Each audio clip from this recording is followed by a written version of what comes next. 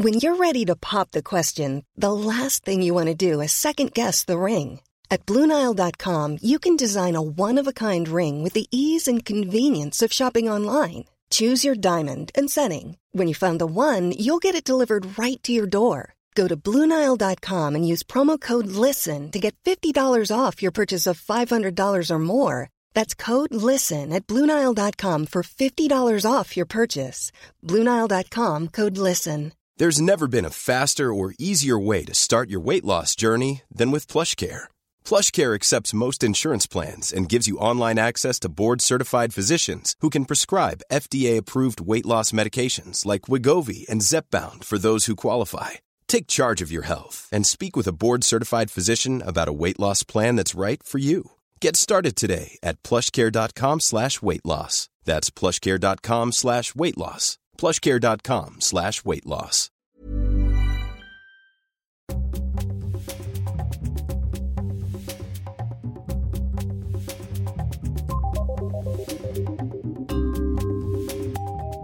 Hello and welcome to Your Book, the podcast for literary nosy parkers. I'm your book inspector, Daisy Buchanan. Regular listeners might have heard me mention that I have a book coming out soon. My very first novel, Insatiable, a love story for greedy girls, is published by Sphere on the 11th of February. Stuck in a dead-end job, broken-hearted, broke and estranged from her best friend, Violet's life is nothing like she thought it would be. She wants more. Better friends, better sex and a better job. And she wants it now. So when Lottie, who looks like the woman Violet wants to be when she grows up, offers Violet the chance to join her exciting startup, she bites. Only it soon becomes clear that Lottie and her husband Simon are not only inviting Violet into their company, they are also inviting her into their lives. Insatiable is a Grazia, Stylist, Cosmo, iPaper, Red and Independent Book of the Year for 2021. I promise that I've done my absolute best to make you laugh, warm you up, and write something that feels fun, sexy, and hopeful, because that's what I need as a reader. At the time of recording, bookshops aren't open as usual, but fear not, the digital doors are open for browsing. And I've been beavering away at home with a Sharpie, so you can pre-order a signed copy of Insatiable online from Waterstones, Foyles, Blackwell's, or the Sevenoaks Bookshop, with more indies to come. I know that lots of you have already ordered a copy. Thank you so much. I love you. It really is the very best way to support the podcast, and I hope I can say that in person soon over a plastic tumbler of warm white wine and a cheese straw. Now, on to today's guest. Raven Leilani's debut novel Luster won the 2020 Kirkus Prize for Fiction and was selected by Barack Obama as one of his books of the year. It's the story of Edie, a young black woman struggling to gain a foothold in the publishing industry, and what happens when she meets Eric, older, white, and in an open marriage of sorts. And some of Eric's secrets are more surprising than others. I was lucky enough to read a proof of Luster a few months ago, and it dazzled me. It was so sharply, darkly funny, so vulnerable and revealing, and most of all, observed and written so beautifully that it really shocked me. Raven talked about poetry, fandom, secret reading, and sexy vampires. I hope you enjoy our conversation. One of the things I loved so much about Luster and Edie especially is that it is such a, an exploration of and a celebration of being a fan. And I was wondering if any writers really make you feel that fandom that comes up in the novel. Absolutely. I really love Zadie Smith. I really love Susan Choi, Morgan Parker, Nabokov, Jennifer Egan, Suzanne Moore, Toni Morrison. Really, the list goes on. That is a magnificent list. Have you had a chance to read Patricia Lockwood's novel that's coming? I haven't. She writes really, well and startlingly well about Nabokov. It's poetic and it's quite disturbing and disarming, and it really sort of does what he does, where you feel dismantled and then put back together again. I love that. Dismantled and put back together again. I think that is like a kind of a beautiful way to describe his writing, because I think that his writing is so kind of hyper and even perversely attuned to the details that it's kind of it's a decomposition that is happening, or deconstruction that is happening on the page, that I feel like as I'm writing, I occasionally try to mimic, right? To kind of to have those components, to establish the components, and then to kind of draw them together again, I think is a really beautiful thing. And it's such a powerful feeling to evoke in a reader. And I like to think that that's a gift he's given all of us, you know, that we know how intense that feels. And I think you absolutely make it your own. Are there any particular Nabokov novels that you love? I mean, I don't think that it'll be a surprise. I really, really love Lolita, and I really love Pnin. So I think, the first time I encountered Lolita, it was, I think, when most people encounter it, it was in school, probably in high school. And I had picked up the book, I think, on my own, and kind of started reading it. And it has such attention to, like, those sensory details. Like, it does feel, in that way, it does feel poetic. There's a real sense of, I would say, it's weird to say economy because the writing is so abundant, but at the same time, the writing is doing so much all the time to kind of establish the texture of the environment. And that for me was really exciting. That it was same with poetry. I think that was around the time I started reading poetry. That the feeling, the kind of beautiful feeling of coming to the page and feeling like the writer has conjured up that reality in a way where you can almost touch it or feel it. Is poetry something that you felt that you were discovering for yourself around that time as well? 100%. And I think I laugh because I feel like the response I had to it as a teenager was it's kind of an unsexy thing, where I felt extremely moved by the form of poetry. The very first poem I was ever obsessed with was "Do Not Go Gentle Into That Good Night" by Dylan Thomas. And there's one part of it was, it's the villanelle. So it's kind of, it's based, it's on repetition.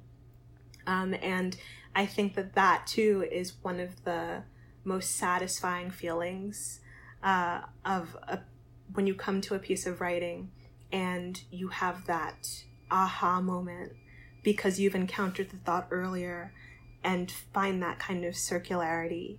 It feels like, I don't know, it feels like you have this inside baseball.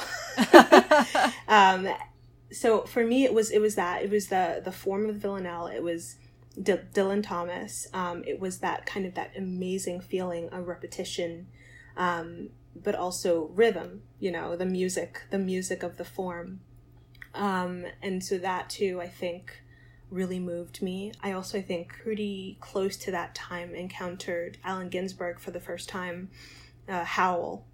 Like that for a different reason. Like I loved the villanelle for the form and for its metric and for like the kind of math of it, the order of it. But with Howl, it really is like there's a kind of chaos to that. It kind of builds and builds to this beautiful climax. And for a number of years, I was really chasing that feeling in my own writing. What an astonishing pairing, and in the same world, they are technically the same thing and they couldn't be more different. It must have been just thrilling. It was, and I will say, like, while I was in school, that was what I did rather than take notes. I had really good teachers who saw I was doing something that I was excited about and they let me do my thing.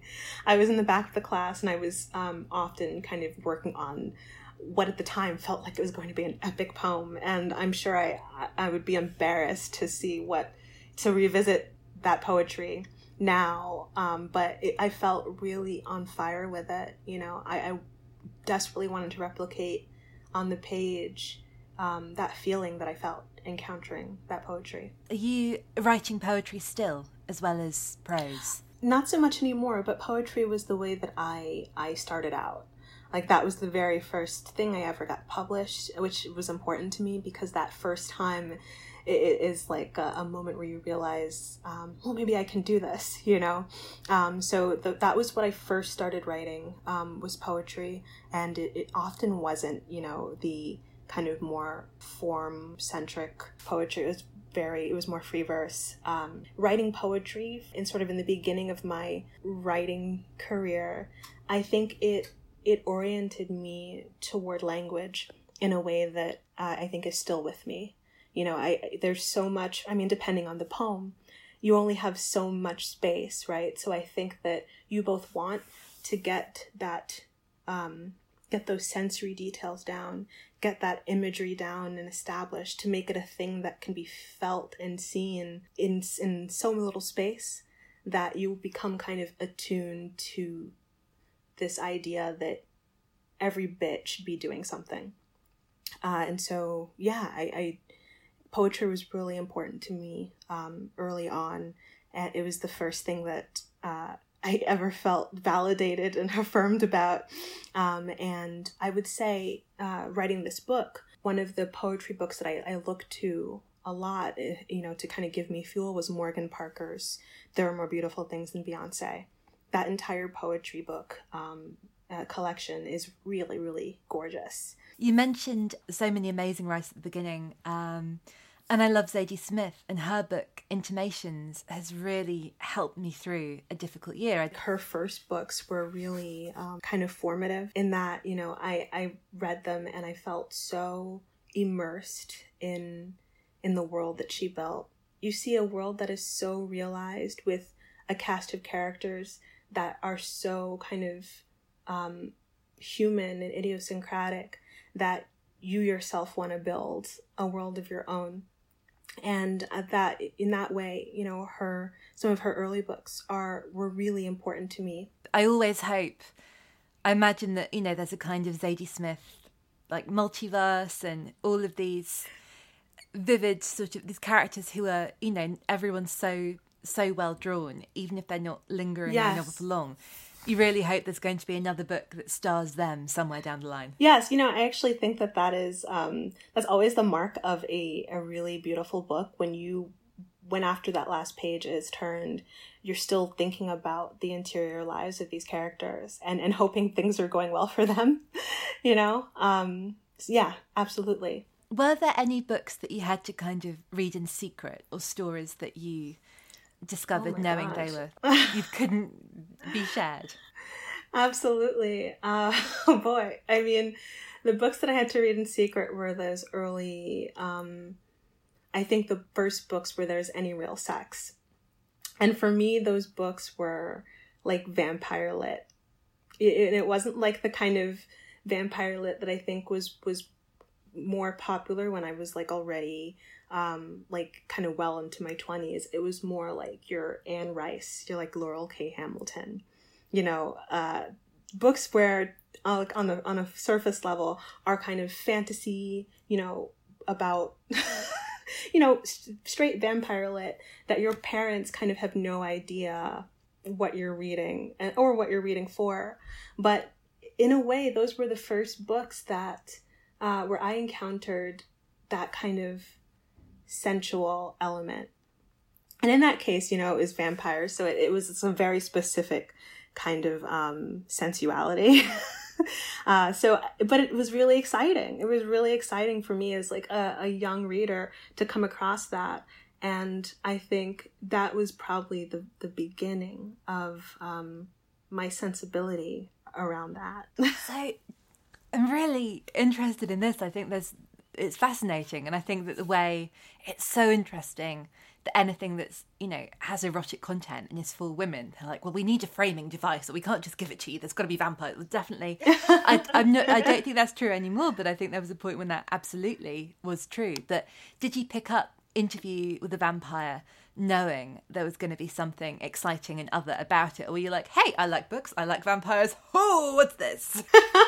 You know, no, I didn't know. I really didn't know. It was like I was a kid who I read all of the vampire lit of my time. You know, like it was at the time it was like Darren Shan, it was Anne Rice, it was Laurel K. Hamilton. I'm sure I'm missing a bunch, but I really, I just picked it up because Oh, I Am Legend, sort of. I think it's kind of not, it's not entirely, I don't know if the kind of creatures are defined like overtly, but no, yeah, it was what I enjoyed reading. And in my house, my mom, she had this thing where I had to read an hour a day. And we started off with books that I just wasn't really able to engage with. And so she gave me the kind of choice to go out and find my own books, something that I would enjoy reading for an hour a day. And eventually it became, it became a thing I loved to do. So yeah, initially picking up those books, it was, I know I like this. And then it was the discovery of, oh, this is much more, this is much more adult, this is much more kind of sensual than I expected. But I like it and I'm excited by it. I love that it began with you, being, even in that very sort of strict confine, being given room to discover your own worlds. Why do you think reading for an hour a day was so important to her? I think it's a wonderful habit and a gift. Oh, to my mom? Yeah. Oh boy. Honestly, the first thing that comes to my mind is that she wanted me to be still for at least an hour a day. But I also think that she was very much of the philosophy that there is no real reason to be bored. There's never a reason to be bored. And so I think she oriented me to kind of start building my own internal worlds, to kind of, I think she wanted to enrich that, my imagination so that I was better kind of equipped, equipped to be still, but also to kind of make my own stimulation. And it turned out where I began to love reading, but also began to want to create my own worlds, and as a way, I think those first stories that I wrote, it almost wasn't because I particularly liked writing in the beginning. This was a way to entertain myself. It really began as a way to kind of, feel stimulated and excited. And so it kind of, reading books for an hour a day both gave me the fuel to kind of have, I think, a more rich interior world, but it also gave me the fuel to try my hand at writing and to see if I could also create that feeling that I was encountering on the page. And I really love that in Luster, and the way the notion of, I don't know if it's called fan fiction, but the idea that, if you love something, and that gives the people who love it, so the people who do love things in that realm, everyone wants to be involved, and it's from making costumes to making our own stories, not just being in the universe but participating in it. Were there any stories that you wrote that were sort of set in the same universe as books you were reading? And I was also curious yes, whether you reading graphic novels is something that you did as a child or do as an adult. Absolutely. Yes, I wrote fan fiction for sure. The very first way I learned how to interact with anything was sort of through the things I loved as a fan. My brother was he was an artist, and so I kind of inherited all of his comic books, and he he supplied me with a lot of material, a lot of things to love. And so the way that I started writing was kind of using those characters that I encountered to kind of express, to kind of, to kind of keep the story going, as we were talking about earlier, I think that's one reason I always feel like fan fiction is a kind of expression of love, for the thing, is because I think it comes from a place of not wanting the story to have ended. And if you're kind of a growing person and you're developing your sense of self and your sensibilities, and you're trying to figure out how to write, it is, I think, almost like a natural step in that process to use the characters that you love and know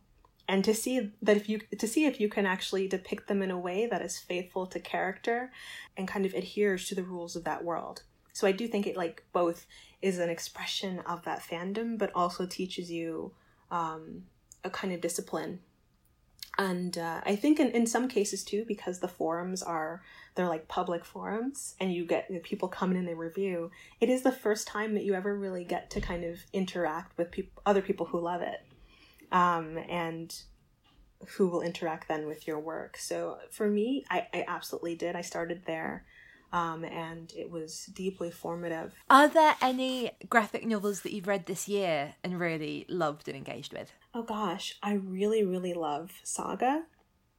It is really, really beautiful. I love it. Not this year. I haven't read this one this year, but I think Fun Home is just kind of a crucial text. It's both like memoir and graphic novel, and so it's a graphic memoir, and it is so it's so kind of honest and humane, but also just deeply real about the complexity of familial relationships. What is the book that you have given the most as a gift?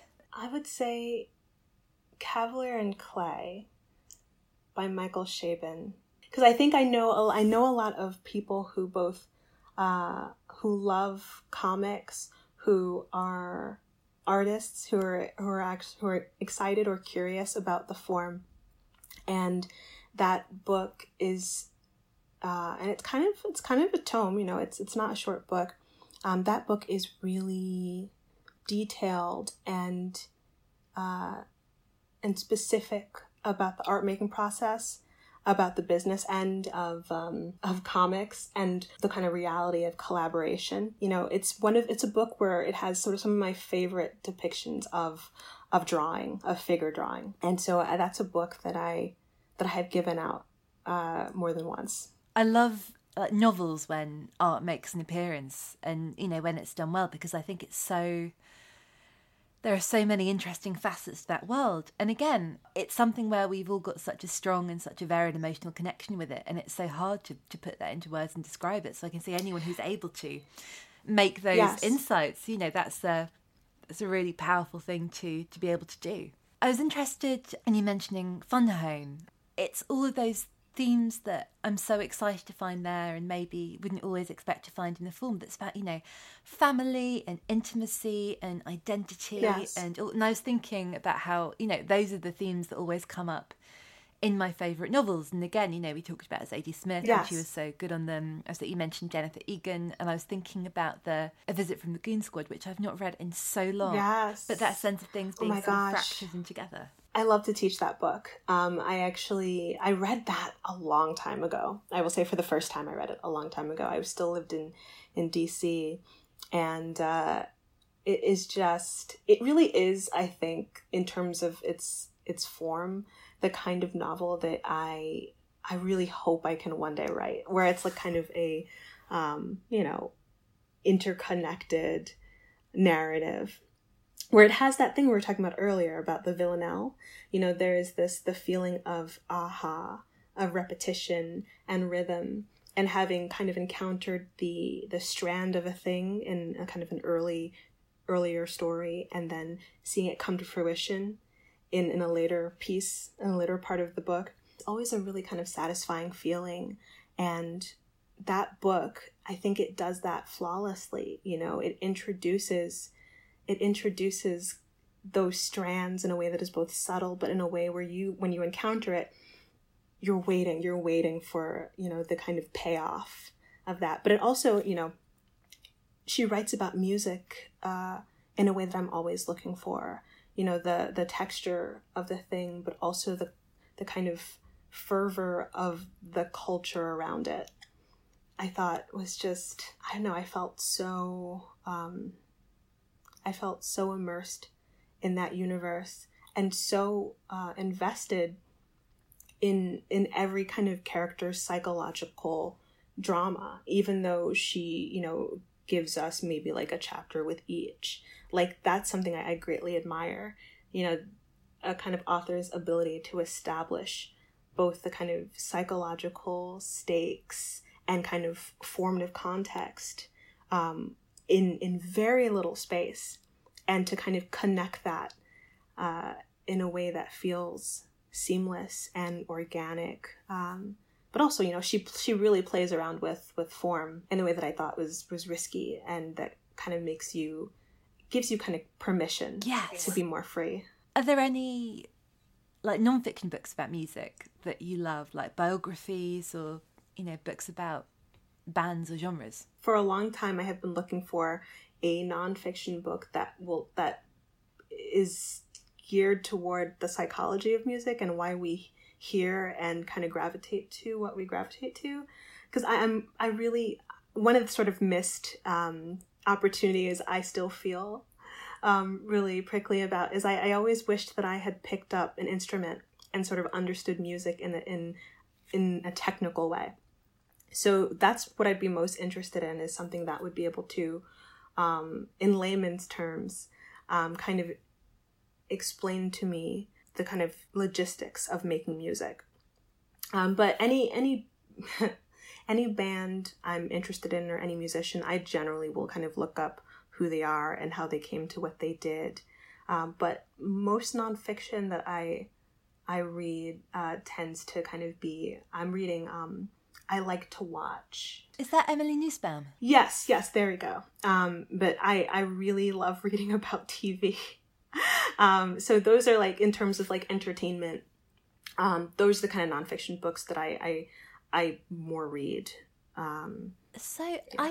I really would. I long to read that book, and I have not yet. Is it essays? Is it her New Yorker reviews? Yeah, I think they're mostly like the reviews that have been in the New Yorker, but maybe some of them have been elsewhere. But they are really, really brilliant, and I love TV. And I also feel like my enjoyment of television is made better when I kind of think, I'm able to think more critically about the intentional choices that are made behind the scenes. I really love both reading about and like watching kind of breakdowns around the craft choices that screenwriters, directors, producers make when making a movie or making television. She wrote an incredible essay, I think, both on The Sopranos and The Marvelous Mrs. Maisel. I don't know if that one is in the book, but it's really, really, I just love reading smart writing about TV that is kind of keyed into those craft choices and why those craft choices work or don't work.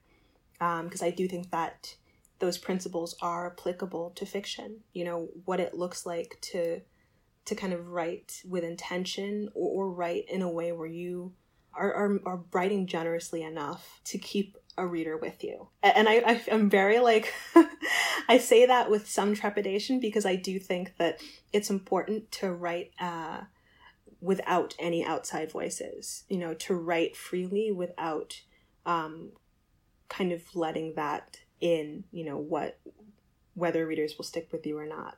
But I will say, with writing Luster, you know, I wrote it with the intention to be read. And I wrote it with enormous anxiety about, am I making choices that will make a person want to turn the page? And I think those choices are perhaps even more important in visual mediums. So I always look to those mediums and to like the criticism around those mediums for, you know, for kind of craft direction. I think it's so interesting that throughout this conversation you've always come back to economy and beauty, but, you know, nothing must be extraneous, nothing must be gratuitous, language is so important, but it cannot be for its own sake. It's really got to do the work. Yes. And yes. It sounds like, I don't want to assume anything, I very much get the impression that you wrote Luster as a reader, that it's your reading habit and that made you think, well, what would make me want to turn the page? Because I think that's kind of all you can do, really. I don't think you can write for everyone as much as we'd like to, that's but right. you say you sort of have to start by writing for you, maybe, but writing for you as a reader, not writing for you as a writer. That's right. I mean, I do think that like writing for everyone is like the death of a project, you know, because I don't know, I feel like that would then kind of dilute any real kind of strong sense of voice or point of view. But I do, I think partly because of what we were talking about, where I started writing in a way where I wrote for my own entertainment. It began to be a thing where I could only write if I was excited by what I was writing. And, you know, so I'm just one person. So there's, you know, whether I like it or not almost means nothing relative to a reader who might pick it up in the wild. But I do generally feel that that's something that you can feel as a reader or as like a viewer. Was this person excited about the subject that they're, you know, depicting? Or were they kind of slogging along? I think you can feel that. And so it was really important for me to be excited about what I was doing, to feel entertained by what I was doing, and to, I don't know, to kind of, I mean, it's a big word, but to honor the reader in the way where the words that I'm putting on the page are in service of something, you know, whether it is like texture or style or stakes, you know. I really have like, I think, an unprecious idea of what the reader owes me. You know, in other words, I feel like as I'm writing something, I'm always in danger of losing them. So I'm kind of like, you know, I'm trying to construct it in a way where, you know, someone who doesn't love me, you know, someone who owes me nothing will still want to stick with me. This is Paige, the co-host of Giggly Squad, and I want to tell you about a company that I've been loving, Olive & June. Olive & June gives you everything that you need for a salon-quality manicure in one box. And if you break it down, it really comes out to $2 a manicure, which is absolutely insane. It's also so easy to get salon-worthy nails at home with Olive & June. The difference between how your nails used to look when you did them yourself and now with the Mani system is a complete game changer. The best thing about Olive & June, too, is it's a quick dry. Dries in about 1 minute, lasts for 5 days, and full coverage in up to 1 to 2 coats. Visit oliveandjune.com/perfectmani20 for 20% off your first system. That's oliveandjune.com/perfectmani20 for 20% off your first system. There's never been a faster or easier way to start your weight loss journey than with PlushCare. PlushCare accepts most insurance plans and gives you online access to board-certified physicians who can prescribe FDA-approved weight loss medications like Wegovy and Zepbound for those who qualify.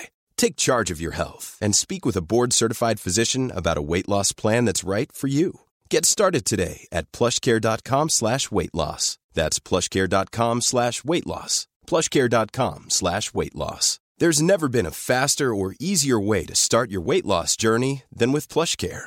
PlushCare accepts most insurance plans and gives you online access to board-certified physicians who can prescribe FDA-approved weight loss medications like Wegovy and Zepbound for those who qualify. Take charge of your health and speak with a board-certified physician about a weight loss plan that's right for you. Get started today at plushcare.com/weightloss. That's plushcare.com/weightloss. plushcare.com/weightloss. We'll be back to Raven soon, but now it's time for my Steal of the Week, The Prophets by future podcast guest Robert Jones Jr. This is the story of the love affair of 2 enslaved young men, Samuel and Isaiah, on a Halifax plantation, and the violence and turmoil that occurs when fellow slave Amos is compelled to preach the master's gospel and betray them. Jones Jr.'s novel has rightly been compared with the work of Toni Morrison and Zora Neale Hurston. This story is urgent, unsettling, furious, and tender. It will never leave you. The Prophets by Robert Jones Jr. is published by Quercus and out now. Now, back to Raven. Of novels that you've read either recently or ever, if you could adapt something for the screen, either, you know, for TV or for a movie, I give you, like, unlimited budget, any, you know, casting you like. What do you pick? I guess I have 2 answers. It's My Education by Susan Choi or The New Me by Holly Butler. So for different reasons. My Education, is really like, was truly one of my, the texts that I returned to in writing Lester, because I find like the relationship between these two women so compelling, so complex, so kind of drenched with unruly obsession. Those tend to be, I think maybe Killing Eve is actually a great example. Like what it looks like to have kind of a both tenuous and profound dynamic between two very different women is something that I'm always game to watch and tune into. But that treats its women, its female characters, in a way where they're allowed to be difficult, you know, where they're allowed to want the wrong things. The wrong things, you know, like even saying that is kind of, it's couched in a kind of judgment. And with The New Me, I really love that text for how it revolves around work. For me, coming to a show or a book, granted some books and shows are not about work, and so that's the reason that it's not there. But to not see it present often feels like an omission to me. The way that we kind of navigate around work in order to do the things that are meaningful to us, you know, the kind of way we feel about work, which, you know, for a lot of us is 9 hours out of 5 days of the week.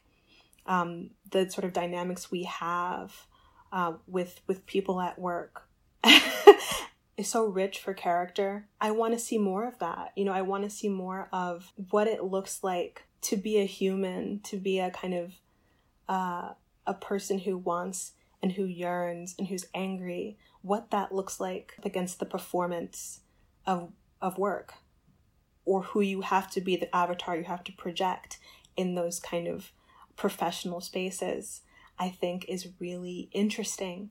Yeah, I think I would like to see that on screen. And I think maybe that is, people tend not to want to watch things about work while they're at home watching TV, but that is really compelling to me and worthwhile.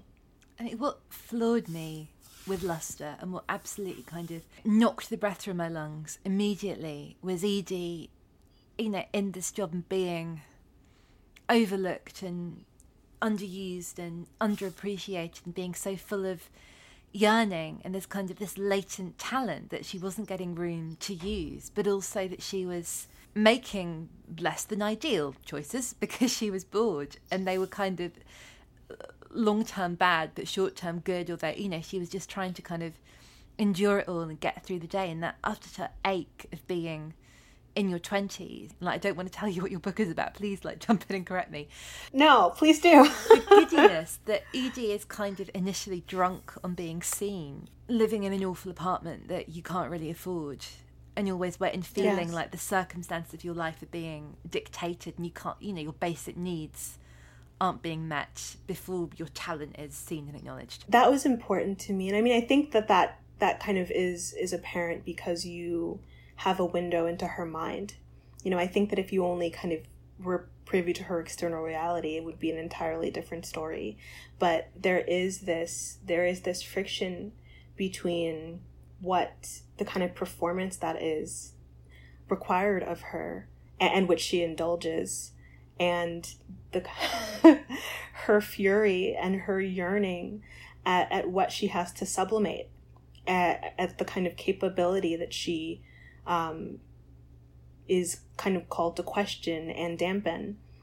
So I mean, I do think that duality is a reality for a lot of Black women. Yeah, that was important to me to depict, you know, not even just the kind of the dissonance of the performance and of her kind of interior reality, but the reality of trying to make work that is meaningful to you while you were trying to survive, you know, while your bandwidth is kind of spent trying to navigate both the like literal kind of physical demand, but also like the psychic expense of that. When I wrote it, and it's nice to hear that you say that she's lovable, you know, partly because I think there is like a shorthand of talking about women who are allowed to feel as unlikable, which I think is very telling. But in writing this, I didn't, I wasn't thinking at all about like lovability or likability. I really, because that almost felt secondary to telling the story about a human experience that encompasses all of the contradictions that I think being human does. And so there are moments in which she is angry. There are moments in which she is wrong. There are moments in which she is aching and wanting and excited. I wanted to make space for all of those things. Do you have any, in novels in general, favourite anti-heroines or fictional women you have loved or liked in spite of their apparent unlikability? Ottessa Moshfegh's, a lot of her kind of books have really complicated heroines that I really gravitate toward. I really love Queenie. Oh! I mean, that's an easy name to remember as well because it's literally the name of the book. When you were talking about Workplace, and I was like, there's this British book I love. I don't know if you come across it. Yes. And coming across that book felt especially refreshing because it was a Black woman who was allowed to be, to flail, to be sexual, to be dissatisfied. And there's a kind of, I mean, the book is just, it's extremely funny. So you have that balance between the wanting and the yearning and like the kind of hyperbole of the environment and the kind of private, almost resigned, wry voice kind of up against that. When I encountered that, I felt really alive. So, Queenie, the protagonist of My Education, who is just, I mean, really all of these women, the one thing they all have in common is that they live, they either yearn deeply, they are not sort of these disaffected young women who kind of, in some cases maybe, but there is a real earnest core to these characters. There is a dedication on the page to their psychology that allows them to be unruly. And in some cases, they live entirely without apology, which is, perhaps actually an antisocial way to live, but is aspirational in a way. When you're a woman and you are, have been conditioned to kind of contain yourself. I think coming to those texts both gives me as a writer permission to be free and to be unruly on the page, but also as a human person, it creates a possibility that there is another way to exist in the world that is unfettered. I'm really glad you mentioned Ottessa Moshfegh because I've only read My Year of Rest and Relaxation. I want to read the new one desperately, and I've not read Eileen, and I must read Eileen first. And I don't know that that protagonist has a name, does she? I know... in My Year of Rest? No, she's unnamed. Yeah. I remember Dr. Tuttle, and Yes. I can't remember her. But that... What I loved so much about that book, because I think when I sort of first heard the premise, I felt very like, that's allowed? You're allowed to write a novel about that? I would have done that if I'd have known. That's right. I always think of April Ludgate in Parks and Rec saying, I don't want to do things, I want to not do things. Yes. I remember in, I don't know if you read Gia Tolentino's book and her essay about optimization in Trick Mirror. Yes, always be optimizing. Yeah. Amazing. Incredible. And so you've got this heroine who's just checked out. And she is really, really privileged, but she sort of owns it. And that being like the ultimate sort of fantasy of subversive womanhood. Like you don't have to keep showing up and performing and creating things and justifying your perfect presence in the world. You can just be asleep for a year. Yes. And honestly, I think that book is kind of a miracle. Like I don't know how you actually pull that off on the page, but she did, because technically it's predicated on stasis, which you think is would be like the enemy to a kind of traditional kind of narrative shape. But it is so compelling because of that refusal. And that essay that you mentioned by Judith Tolentino is, I mean, I could tell it hit you, and like it hit me because it is that, it's a real meditation on the ways we're not allowed to refuse, right? Or not meant to refuse, or to opt out. But that essay specifically, it draws together this kind of compulsive, constant self-reinvention and performance that I think is deeply dehumanizing, ultimately, right? It is sort of like you become a machine.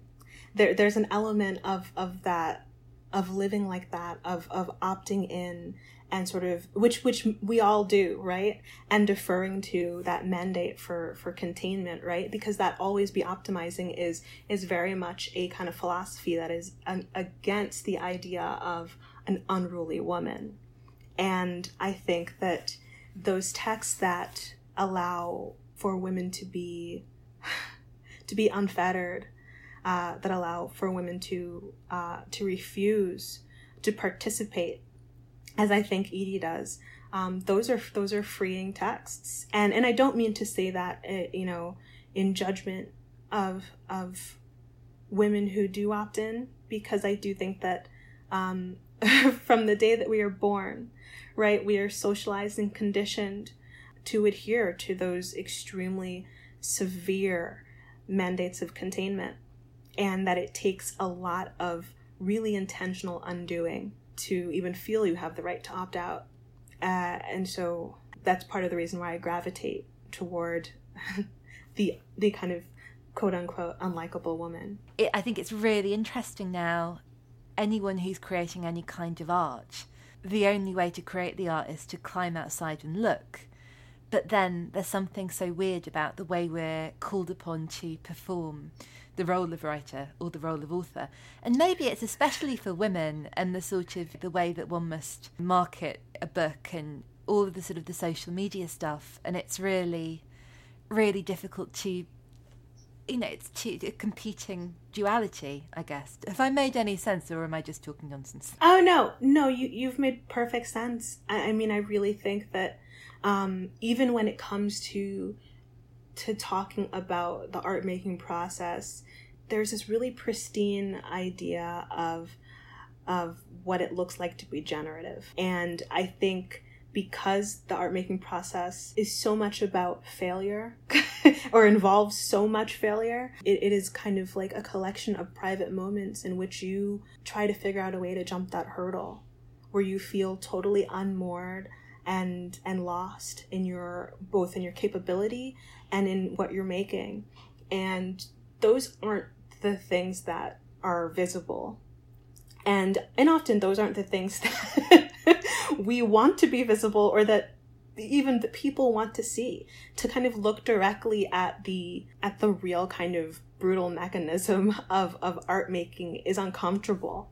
I mean, it's uncomfortable partly because there's an enormous disparity in who is allowed access to their art, and it's uncomfortable because I think it is really seductive to kind of think of art as a linear trajectory.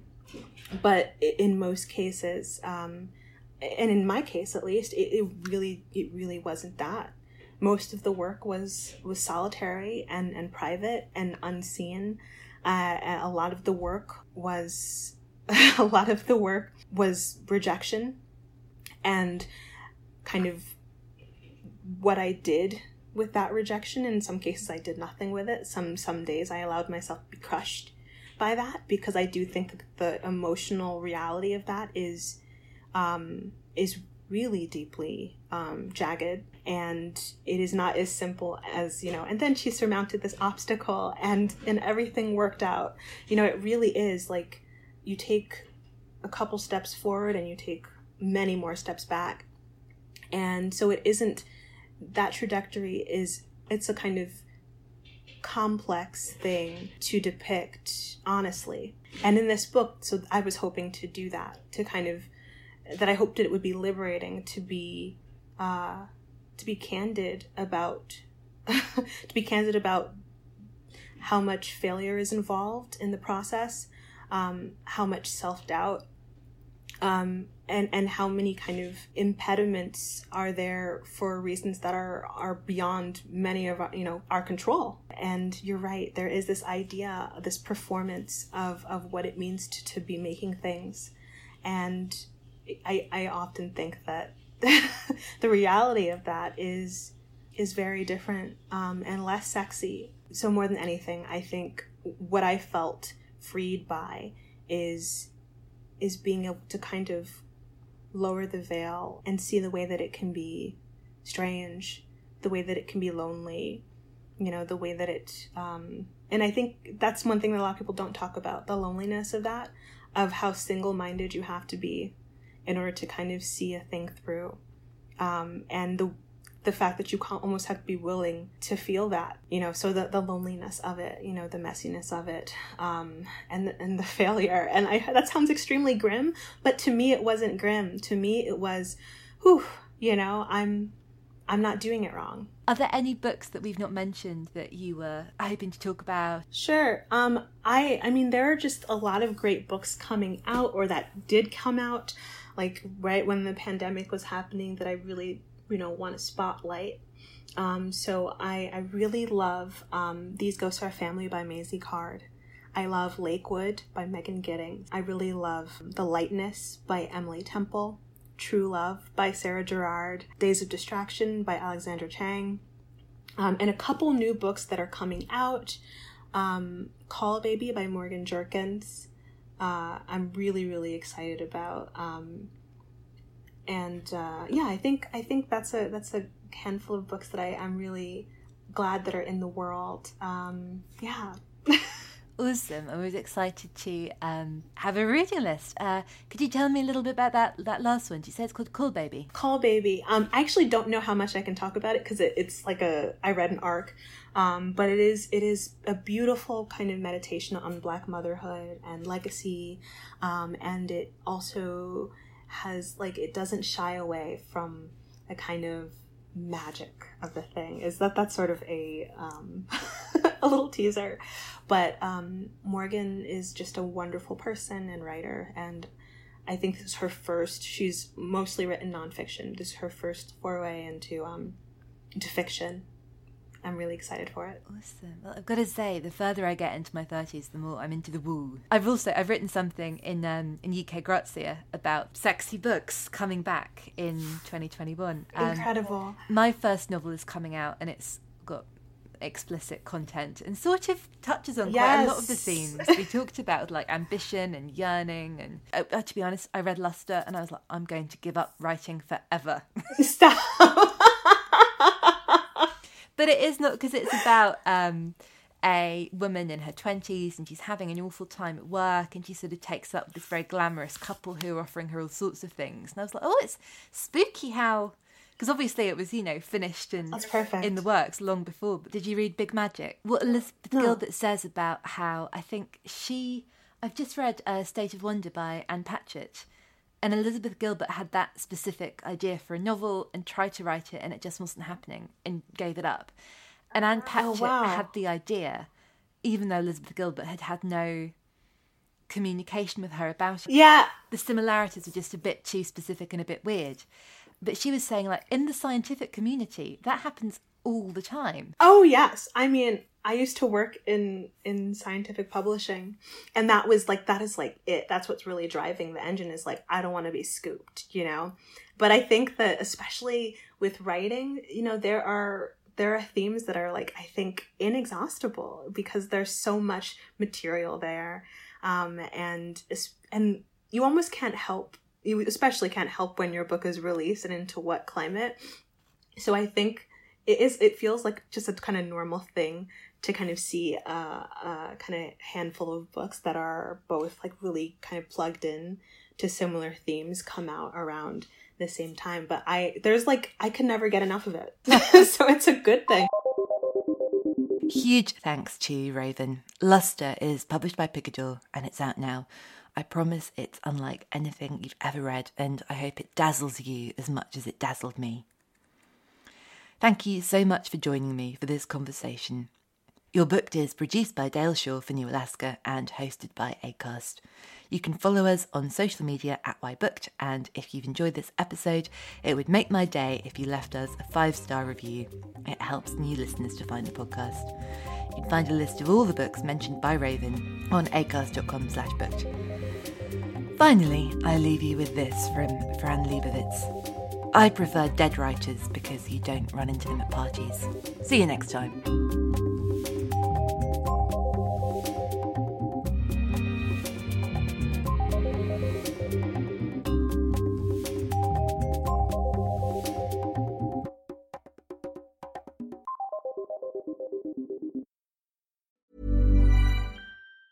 Mom deserves the best, and there's no better place to shop for Mother's Day than Whole Foods Market. They're your destination for unbeatable savings, from premium gifts to show-stopping flowers and irresistible desserts. Start by saving 33% with Prime on all body care and candles. Then get a 15-stem bunch of tulips for just $9.99 each with Prime. Round out Mom's menu with festive rosé, irresistible berry chantilly cake, and more special treats. Come celebrate Mother's Day at Whole Foods Market. Hi, I'm Daniel, founder of Pretty Litter. Cats and cat owners deserve better than any old-fashioned litter. That's why I teamed up with scientists and veterinarians to create Pretty Litter. Its innovative crystal formula has superior odor control and weighs up to 80% less than clay litter. Pretty Litter even monitors health by changing colors to help detect early signs of potential illness. It's the world's smartest kitty litter. Go to prettylitter.com and use code ACAST for 20% off your first order and a free cat toy. Terms and conditions apply. See site for details.